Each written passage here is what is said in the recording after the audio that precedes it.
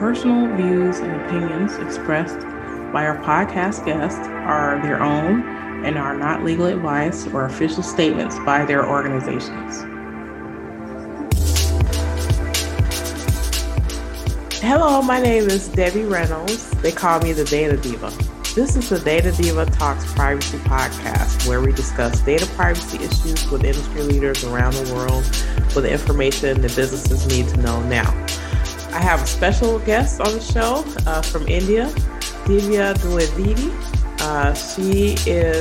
She's a dynamo. So she's a multifaceted person. Her and I connected on LinkedIn. We really liked each other. And I think since the time we met, we kind of had a chat. And then I think I had done something with IAPP in Philippines. And you were like a guest there. And we've had a lot of, I've had a lot of fun, like looking at some of the stuff that you're doing. So you're a practicing advocate at the Supreme Court of India. You're a results-driven engineer, MBA turned lawyer with experience in ensuring the legality of commercial transactions of the corporate world involving fields like AI, IoT, data privacy. So that's like the tip of the iceberg. So you're involved in many different things. So I want to list out a couple of things you have mentioned here.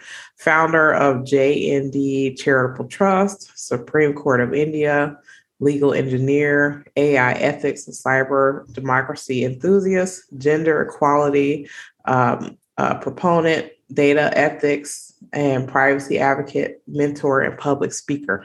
Wow, that's a list. Welcome. I think I have to reduce the list now.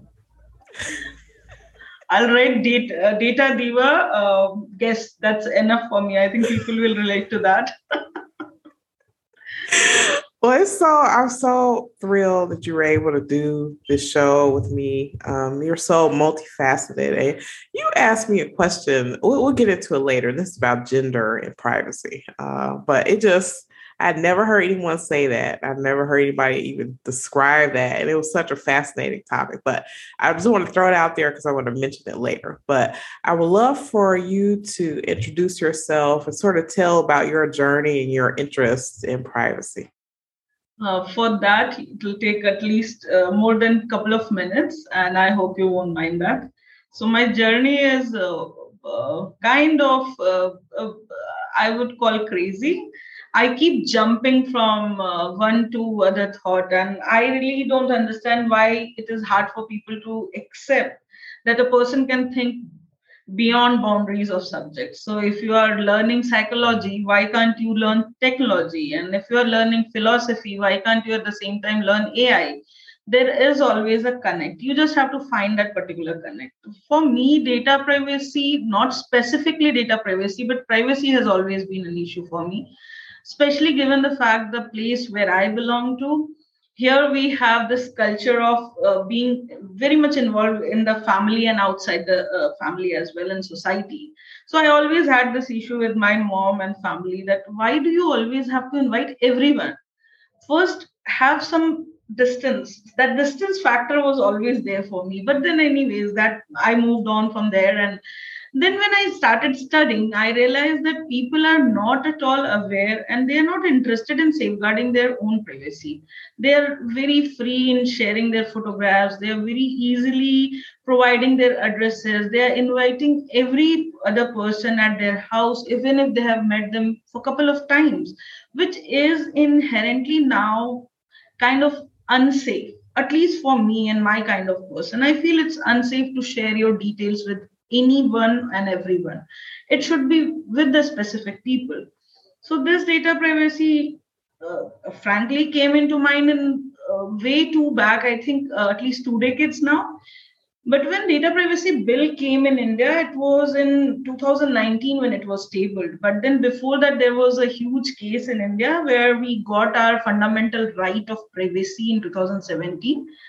That's when I started understanding and trying to understand, as in how much data are we providing to the world and businesses to make it not consumer centric business, but business centric business. The problem was they are collecting data, and how they are using and manipulating, nobody knows. And we do not have any law. And suddenly a bill came in picture, and everyone started talking about it. So that's how it all made sense that technology is involved in law, and law has to be at the same level as technology is developing. So our country also got involved in this. We definitely had information technology law, but it was not that overpowering for data. But then we did have data privacy law in India as well from year 2000 itself.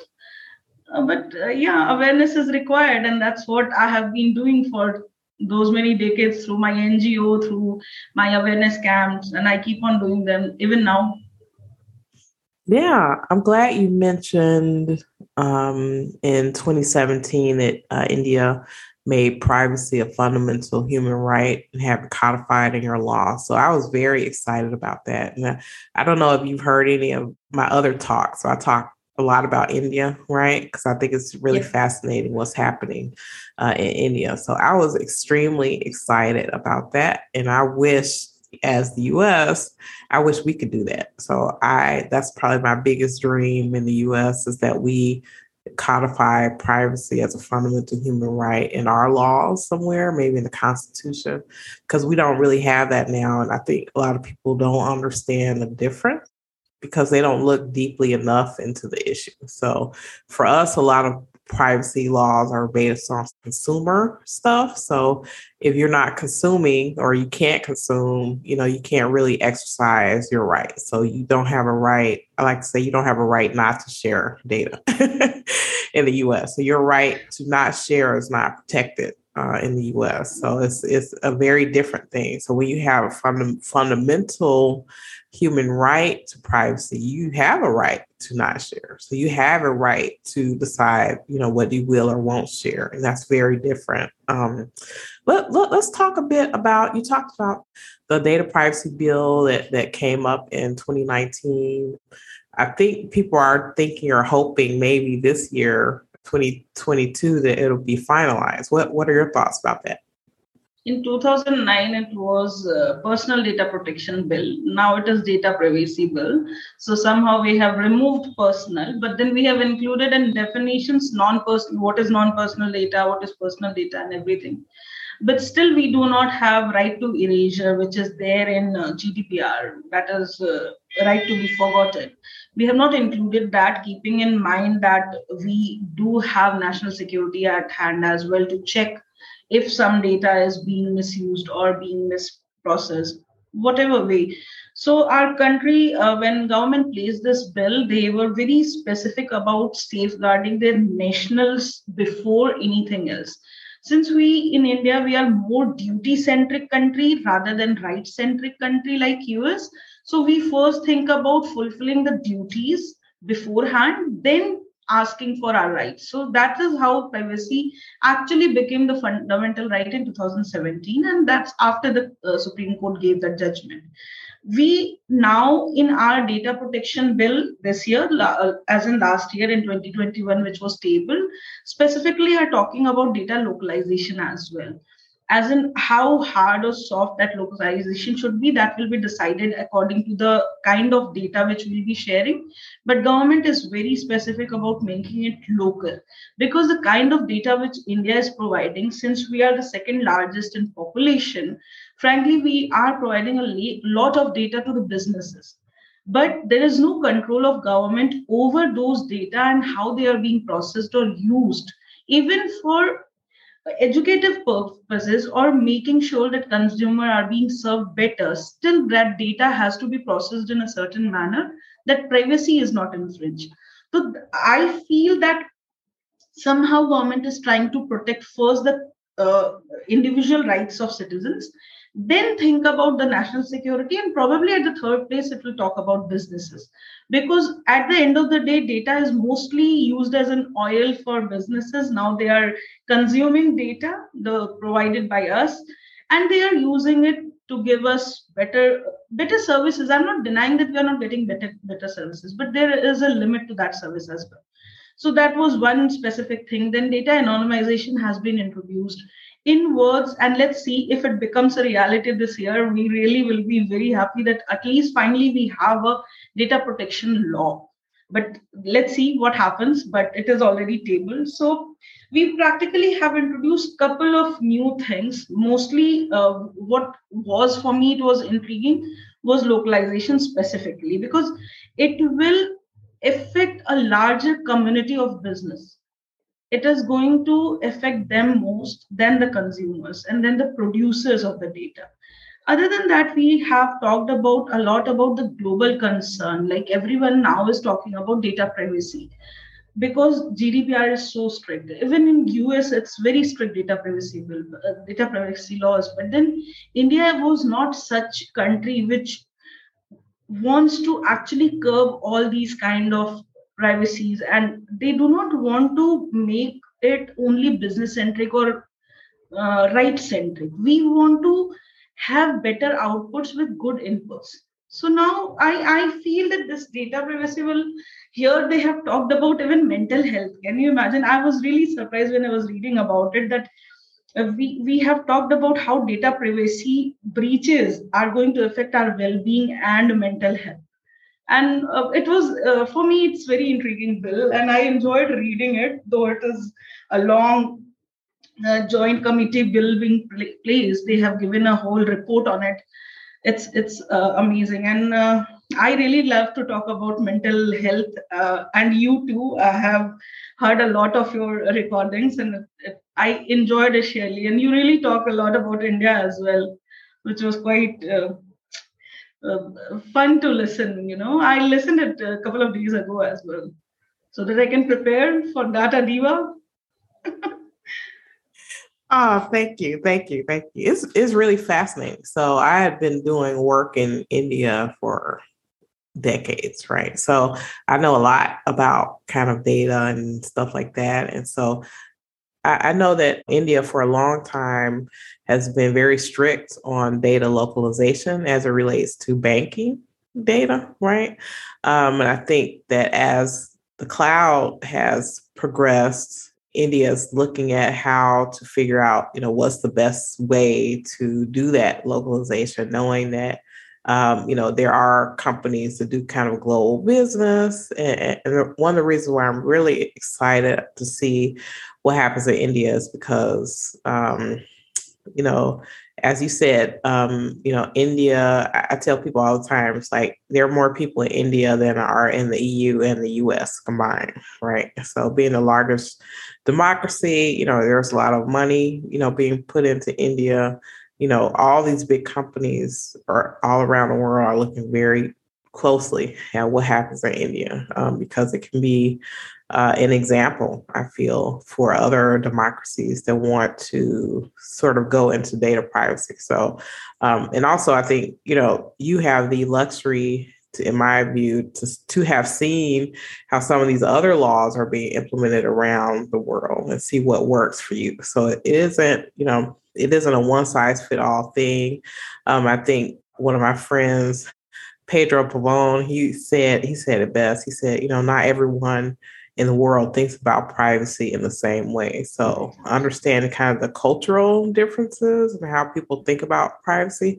And I love what you said about duty. I never heard anyone say that, right? So people think, oh, I have a fundamental human right, or I have a consumer right, but having a duty-based right, that's even better in my view, because if you have a duty, then it sort of automatically ties what you're doing with the data to the purpose, right? So if without the purpose, you don't have the duty, right? in some ways. What are your thoughts? Oh, okay. This came from when our constitution was being written, and it goes way back to Mahatma Gandhi. He always believed in fulfilling the duties first before asking for your rights. And that's what was inculcated in our constitution as well. And even our parents, the kind of nurture we get in school, that they're also first question, if there is some problem, first question which is asked to the students, did you complete your homework or not? Because if you have done that part, then only you can ask whether why I was being thrown out of the class or not thrown out of the class. So if you have fulfilled your duties practically for the society, then only you are supposed to claim your rights. That's what we are being taught since childhood. And I believe, say, if I can give you an example, like if we are going on traffic light and there is a red light, if one stops, other person automatically understands that that person is obeying the red light. You have to stop. So that is how people learn that we have completed this particular duty. So when it will go green, I can move. But if you have jumped the red light, you have no right to go ahead and say, no, I had an emergency and I had to jump the light. Even if you have an emergency, you can always stop for 30 seconds. There is no emergency except couple that you have to jump a red light. So that is a very common example. Other than that, there are so many instances where we have to complete our duty. Being a child, we have to complete a duty towards our parents, then towards our partners, then towards a society. For us, it is the society first. Are you being a good neighbor? Are you being a good society person? Are you being a if you are in a cleaning job, are you completing your duty? If you are, then you are actually rightful owner of your fundamental rights. So that's how our constitution was built on these scenarios. So now coming to even data, when we talk about, first duty of ours is to know how to be hygienic about your data, what to share, when to share, how to share, and why not to share. All these awarenesses have to be inculcated. Like, we are, as humans, if we are hungry, we know we have to eat. Similarly, when you are using data or using social network, you are supposed to know what you should share or what you should not share. I always say this. It's not like, fine, there are so many people who are sitting just to have some cyber hacking or something like that to affect your life or general public's life or government's life, fine, but still it doesn't give you a right to go ahead and open whole of your life and then say that my life was infringed because someone breached my account and took my photographs. If you're posting thousands of photographs in thousands of places, you really do not know where to pinpoint, which social media to point. So first duty comes for data is to understand what kind of data we are sharing. There are so many people who share their intimate photographs, then they share their documents. They do not realize what document we are sharing. If this is a government website, government is asking for some document to clarify that whether these documents are real or not. Perfectly fine, you share it there. But why do you have to post it on social media? The moment you do that, you are providing your data, say we have Aadhaar. You have shown it to the world. Why are you doing that? Aadhaar is a government identity given to us, or PAN ID, which is given to us by tax department. You are not supposed to post it online all the time. There is no need. So I believe that if you are being conscious about what you're sharing, you really know which photograph or which document you shared where, and you can claim. If something, God forbid, if something happens, you can definitely go ahead and claim for that. So I feel that that first duty has to be fulfilled. You have to be careful. Yeah, education is key. I love the way that you say that. Right. So people do need more education. They need to know, especially younger people. I hate saying that, but I always thought I was younger. So now I say younger people. I sound like my mother or something. People who grew up with the internet, they don't have they didn't have those same barriers that we had to sharing, right? The internet makes sharing easy. It makes it so easy that it's almost dangerous to some people because they don't know, a lot of people don't have the idea that someone would do something bad, right, with their data. So when they share, they're not thinking down the line, this could be a bad thing. But, we all know that that's really true. I want to move on to gender and privacy. So you posed this question to me and I was just blown away. I was like, oh my God, I never heard anybody say anything. And it was so true. So talk to me about the relationship between gender and privacy. Like you had asked me, posed me a question about, can privacy be gender? And I thought, oh my God, yes, I think so. Tell me more about that. So, okay, I get this question most of the times that why do you connect gender with everything? But I believe gender is definitely connected with everything. Uh, First, I'll explain how data is gendered, and then I'll explain how privacy is affecting gender and how gender is affecting privacy. So, when we talk about data, we see there is an inclination of infringement of privacy for women most of the times. If they have posted their photographs, if they have posted their details, there is a good chance that people will be more inclined towards finding that female's details rather than compared to a male's details. So that is where the discrimination or differentiation happens. People are very much inclined towards understanding, like in earlier times when Facebook started in India, there were even males who were making their accounts with women names and photographs and this and that, and they used to talk to people. And this was also a way of forging and fraud and other different kind of crime online. That is how I found out that there is a huge connect in between kind of gender data which we are not understanding right now. First, like I told you, that we have to be aware about it. It has nothing to do with kind of education you had, but if you are being told one thing again and again that this is supposed to be your limitation, and this is where you have to stop your life from posting online. Why I say that gender and data has a huge connect, that whenever it comes to stopping a child in the house from using internet or posting something online, it is always a female first. They are being told no, you are not supposed to use online things, or you are, like earlier it was, you are not supposed to go outside. Now that has stopped, so people have shifted to you are not supposed to have a mobile phone, you're not supposed to be online, you're not supposed to have a social media account. Why? Give them the real reason, give them that awareness that you can be online, but these are the specifics.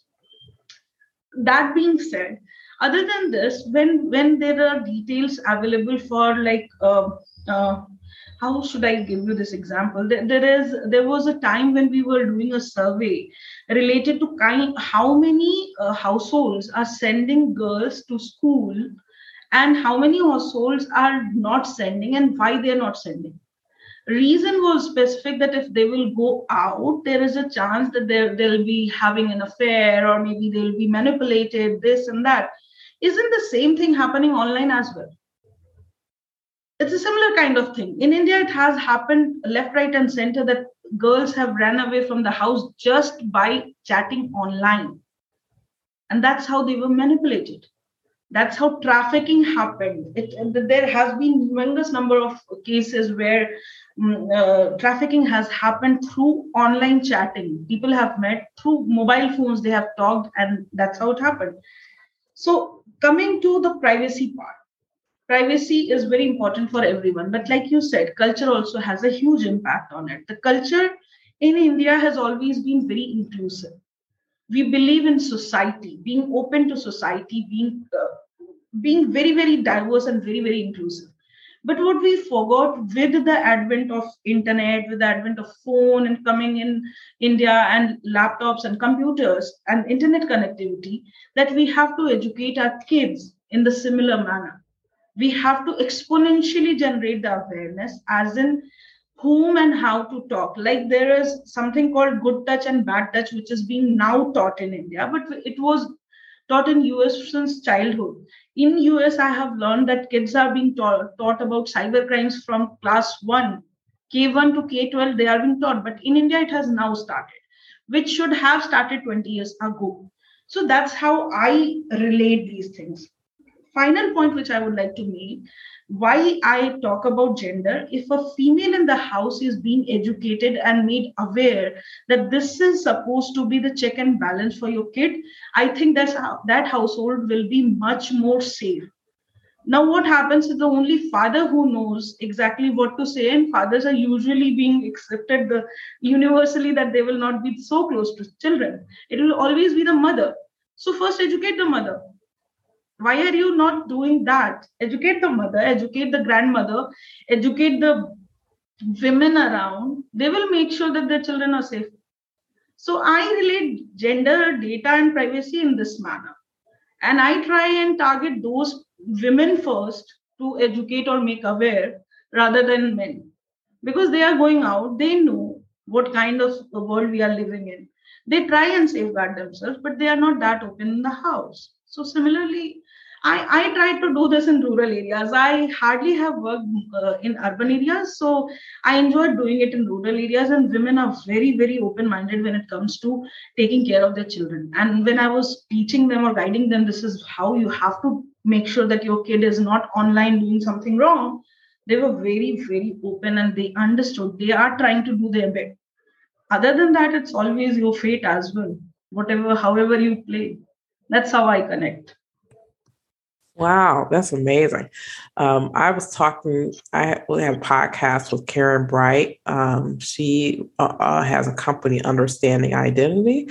And she had brought up an example about, and this was in England actually, where she was saying, there were certain immigrant women, maybe they didn't speak the language very well. And a lot of them deferred to, husbands or nephews or brothers to help them just to do things having to do with their identity. So a lot of them didn't have the agency, I would say, to actually do things with their identity. And then, that has privacy implications. You know what I'm saying? So when you're talking about education and knowing what you can do, if that responsibility is deferred somehow to someone else, maybe you don't have a full understanding of what's happening. And like you said, education is key.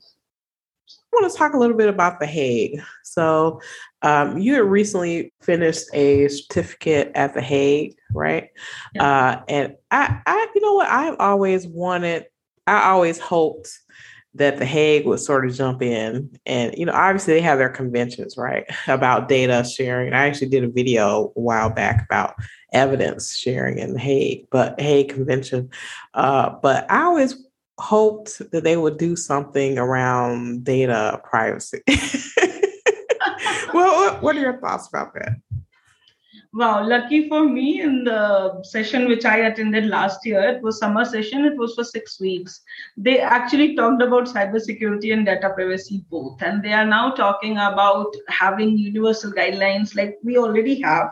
But they're talking about it in terms of cybersecurity specifically. Because if you see, data privacy also comes under the umbrella of, I would say, AI, because AI is the kind of tree, all its roots are there, and then you have to find the branches. So cybersecurity is there, cyber psychology is there. Interestingly, they talked about that as well. Then there is data, then there is privacy, and then there is data privacy. And I enjoyed those lectures. Obviously, they are very big people who talk about it, so I was fascinated by how they were talking. But what I understood from all these lectures was that everybody wants a universal system which should be equal for every place. But I do not agree to that fact, because like you said, culture and demography, that makes a lot of difference. Every country, every state cannot be similarly treated. There is nothing called equality between equals. It will always be equality between unequals. You have to find a way how to make equality possible for every unequal being. So if culture in India is different, culture in US is different, culture in Africa is different, Australia is different. So you have to find ways to have similar kind of situation, but in different demographics.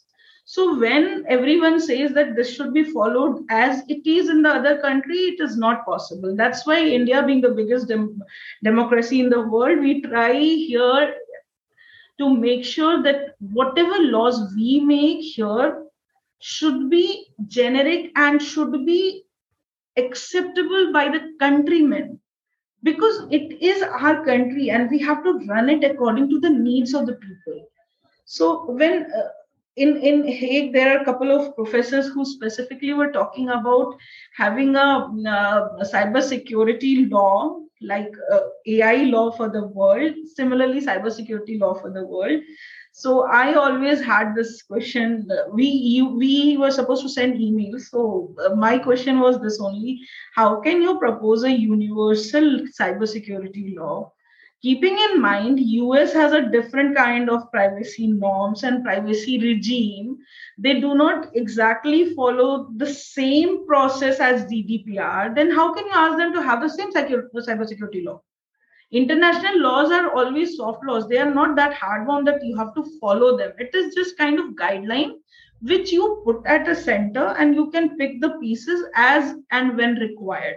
It becomes integral and important when there are states fighting on some issue which is important for the other states as well, but you cannot impose it. So if there is no imposition, even Hague cannot do anything. Rather, UN, they are only a suggestive body. They are not like they cannot impose anything on any country. Whosoever wants to sign, they can sign. Like we signed our patent, our patent act came in 2005. We had signed it in 1995. We had a 10-year time where we could frame it according to our needs. And every country has an issue with one section of our patent act as well. But that is for us because we are agriculture based country. We cannot open everything. We cannot have. So coming back to data as well, like now every other person always questions, like you have worked in India, that why are you talking about data localization? It's very important for us. We cannot just open every data and we cannot give it to other places where we cannot claim our rights. So we have to make sure that our citizens' rights are being saved. So that's how I picked it up from Hague, and it was quite fun. 6 weeks were awesome. It was public and private international law both. So in both of them, privacy definitely came into picture. But what you are proposing, I really hope it reaches them. I will request couple of professors to get introduced to you so that you can propose that option over there. That please talk about it and call me. I definitely would love to. I definitely would love to. I didn't even think about data localization in the way that you just described it, which is if it is harder to enforce the laws around data if it's all over the place, right? So I never thought about data localization in that way. That makes sense, actually, because you want, unless I guess you say, in order for you to take this data, you have to be subject to our jurisdiction. I guess that's kind of how the GDPR does it. I would love to talk to you about the APEC privacy framework.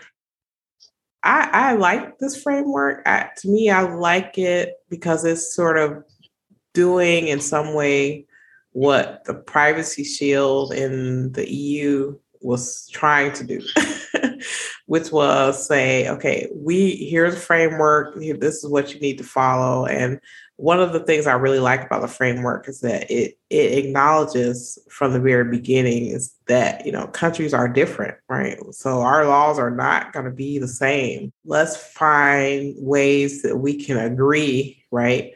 That when we work together, that we want to agree to this framework or these principles. What are your thoughts about that?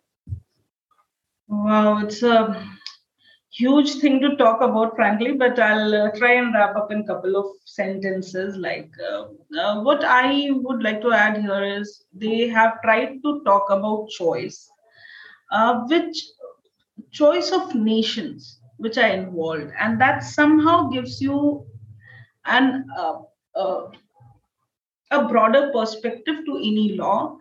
Other than that, they have also tried to implement the kind of integrity, like you said, that personal information, how and where and when to be shared. There are cultures which are different. There are domestic implications as well as international. Other than that, there are implementation options as well. So all these scopes which are being given by this particular framework, I think we are moving towards a Asia-centric privacy law, but then I think still all the states will have different laws for themselves because every state has a different kind of citizen to cater to. We can have a similar kind of framework here. We can work around that particular implementation part, as they have given an option that if you follow this particular thing, you can have your own domestic implementation process, and you can have your own way how you want to safeguard your citizens. But again, they have to give that option, Debbie. The problem is, we are so diversified, we are so different in understanding any concept, we just cannot impose it again. I will keep on saying this particular imposition word because imposition is something which affects us psychologically. The moment someone says that you have to impose this particular thing on other person, we feel like we are not being given a choice. So when you're talking about choice, there is no imposition. It has to be soft law. It can or cannot be followed to the letter. Like we say, you have to follow the law by the letter. No, this law cannot be followed that way. It is just a explanation or a kind of principle given that please, if you can follow, you can be in this particular Asia Pacific community, and you will be given the same kind of rights in other countries as well. Like it is said that wherever we go, we take our laws with us. We do not leave our law of the land. If say if I move to US, it doesn't mean my laws in India will not follow me. They are with me because I'm an Indian citizen. So that's how I think, that's my understanding. I may be wrong, I'm not saying, but that's how I try and understand law, from the perspective of people who work on the ground, from the perspective of people who are social workers. Because see, they everywhere social work is of different kind. So when you're talking about imposing this kind of law, which is universal for Asia specifically, Asia also is a very big continent, have different culture. Even here, we are sitting in India, then in Sri Lanka, there is a different culture. In Nepal, we have a different culture. In China, there is different culture. Then Pakistan is different culture. So all of us have different kind of laws. All privacy laws cannot be same. They can be on the similar ground. They can be given choice or they cannot be given choice. It depends on the government, kind of security we are dealing with, and kind of equality we are talking about. I'll again come back to gender because this is also going to affect gender. Gender, I believe that gender equality is going to be answer to many questions which we always keep raising, even in relation to data privacy. If we give equal rights, if we give equal choices, I think we'll have better results. Wow, that's amazing. That's a tour de force answer. I want to talk with you a bit about artificial intelligence and privacy. So, artificial intelligence, as a result of COVID, a lot of things that were being developed with artificial intelligence are accelerating because, you know, organizations needed to find ways to do things differently, right? As a result of, people being sick or trying to automate, or, even smaller businesses looking to gain more efficiencies with kind of less people. So we're seeing kind of an acceleration of AI. But the thing with acceleration of AI is that there really aren't any guardrails, right? with AI right now. So I'm happy to see that you talk about this. I saw a talk that you had done about legal aspects of artificial intelligence. So tell me a bit about your concern about sort of AI, maybe sort of mixing privacy in there as well. AI is everywhere, Debbie. It has not started because of pandemic, but then somehow it has taken a jump. I would say what we would have been talking after like a decade, we have started talking immediately in like a couple of years now. So I mostly talk about ethical aspects of AI, kind of ethical principles which we talk about, like transparency, fairness, accountability, privacy. Obviously, it comes in that particular arena itself. And most important, like I said, accountability. How do you make anything accountable? If we are building an AI, say, how are we expecting it to be accountable?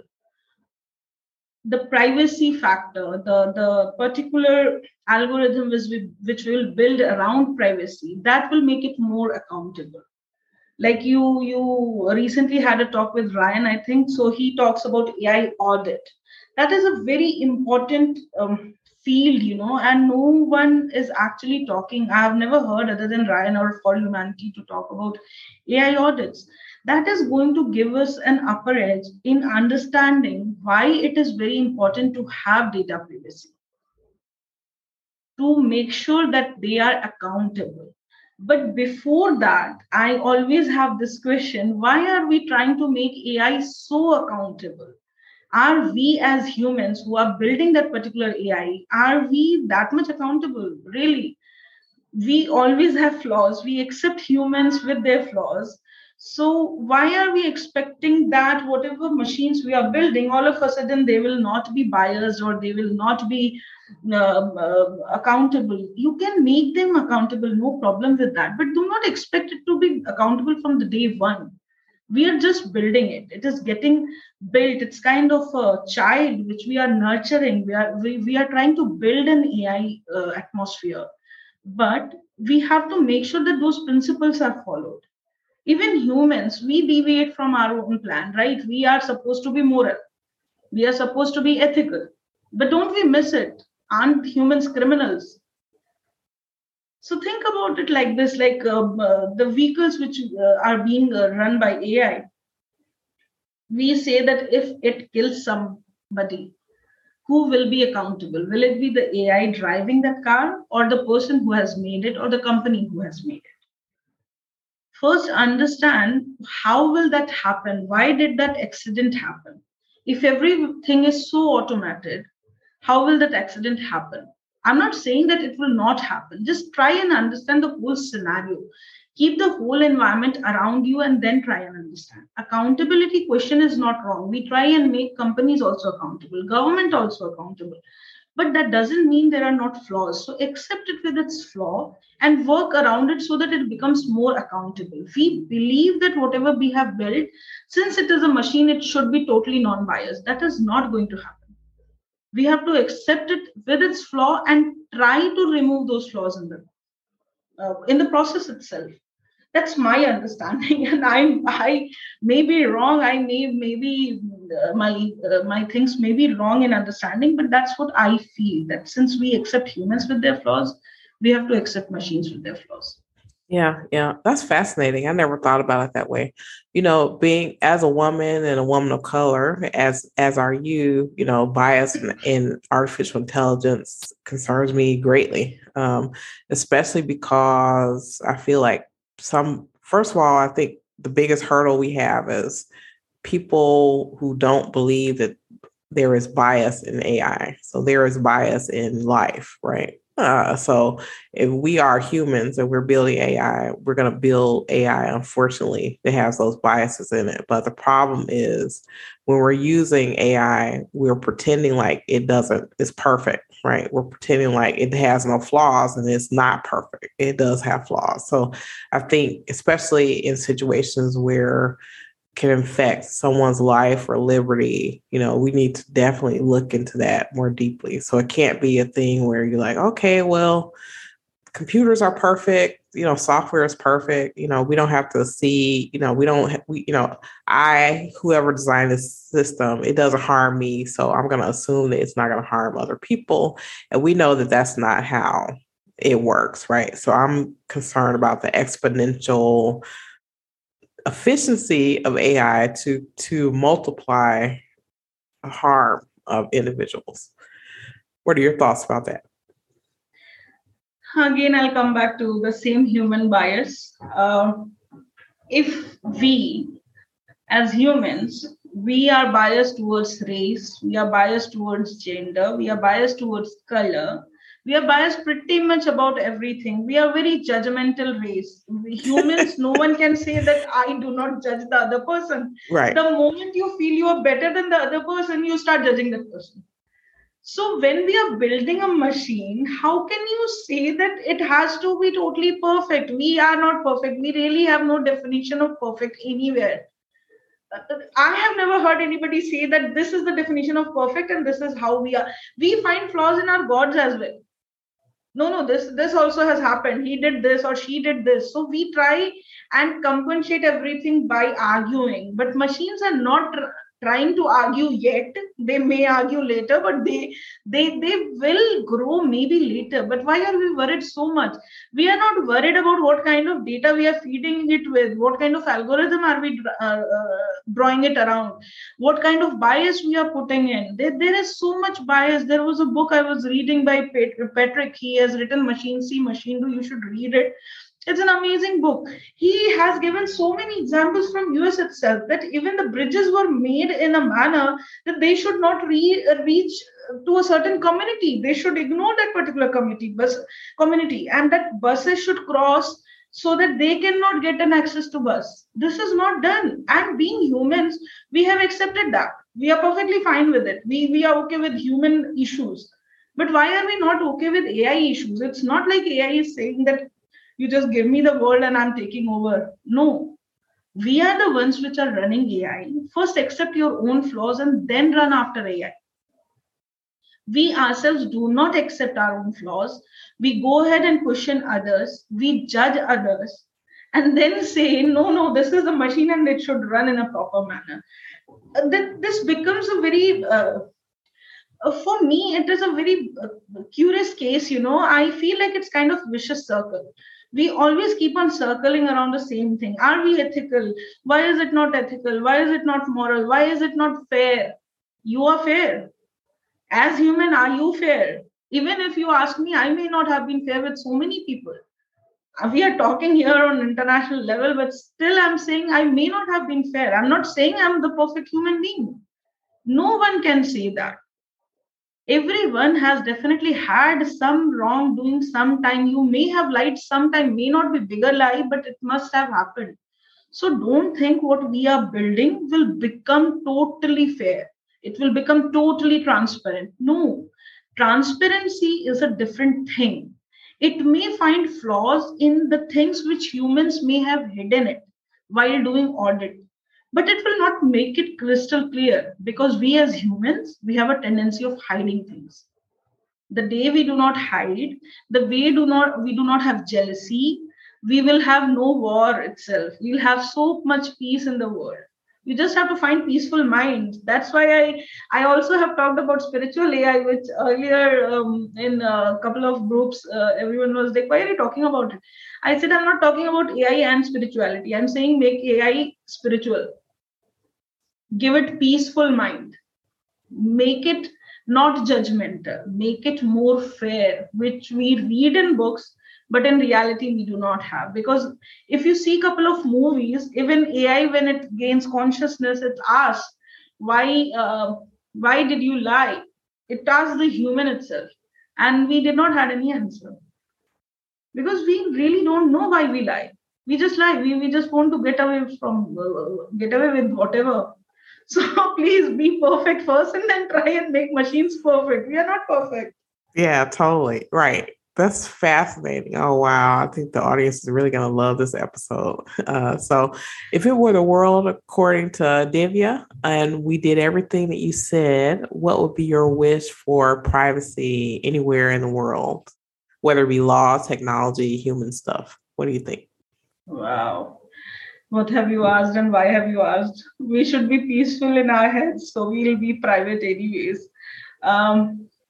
Remove the judgment, remove the judging part from your heart, and try and be diligent as in what you are sharing and with whom you are sharing. I'm not saying have faith on everyone, but try and have faith on humanity. And I think privacy will be there. It will be there. But if we become a larger community, a bigger one, I think privacy should not be an issue, anyways. Because, see, your data is yours. And if you have a right to safeguard it, I think no company, no business will have option of taking it away from you. Like there are so many cases in UK itself where right to be forgotten was being entertained by courts. They have given that option. So I think we will have a nice, beautiful, peaceful world if privacy becomes a norm and people become diligent about what they are sharing. That's amazing. Oh wow. Thank you so much. I really appreciate you being on the show and I know the audience really like it. And thank you for the shout out to Ryan Carrier, who's the founder of For Humanity. Definitely check out his episode and For Humanity as well. It's a great organization and they talk a lot about AI and audits and things like that. So thank you so much, Divya, for being on the show. I'm sure we're gonna cross paths again and I look forward to opportunities to collaborate in the future. Absolutely, Debbie. Thank you so much for the invite. Thank you. And I hope I someday host you in India. Oh, yeah, totally. Thank you so much. That'd be great. Thank you. Thank you. Good day. Bye.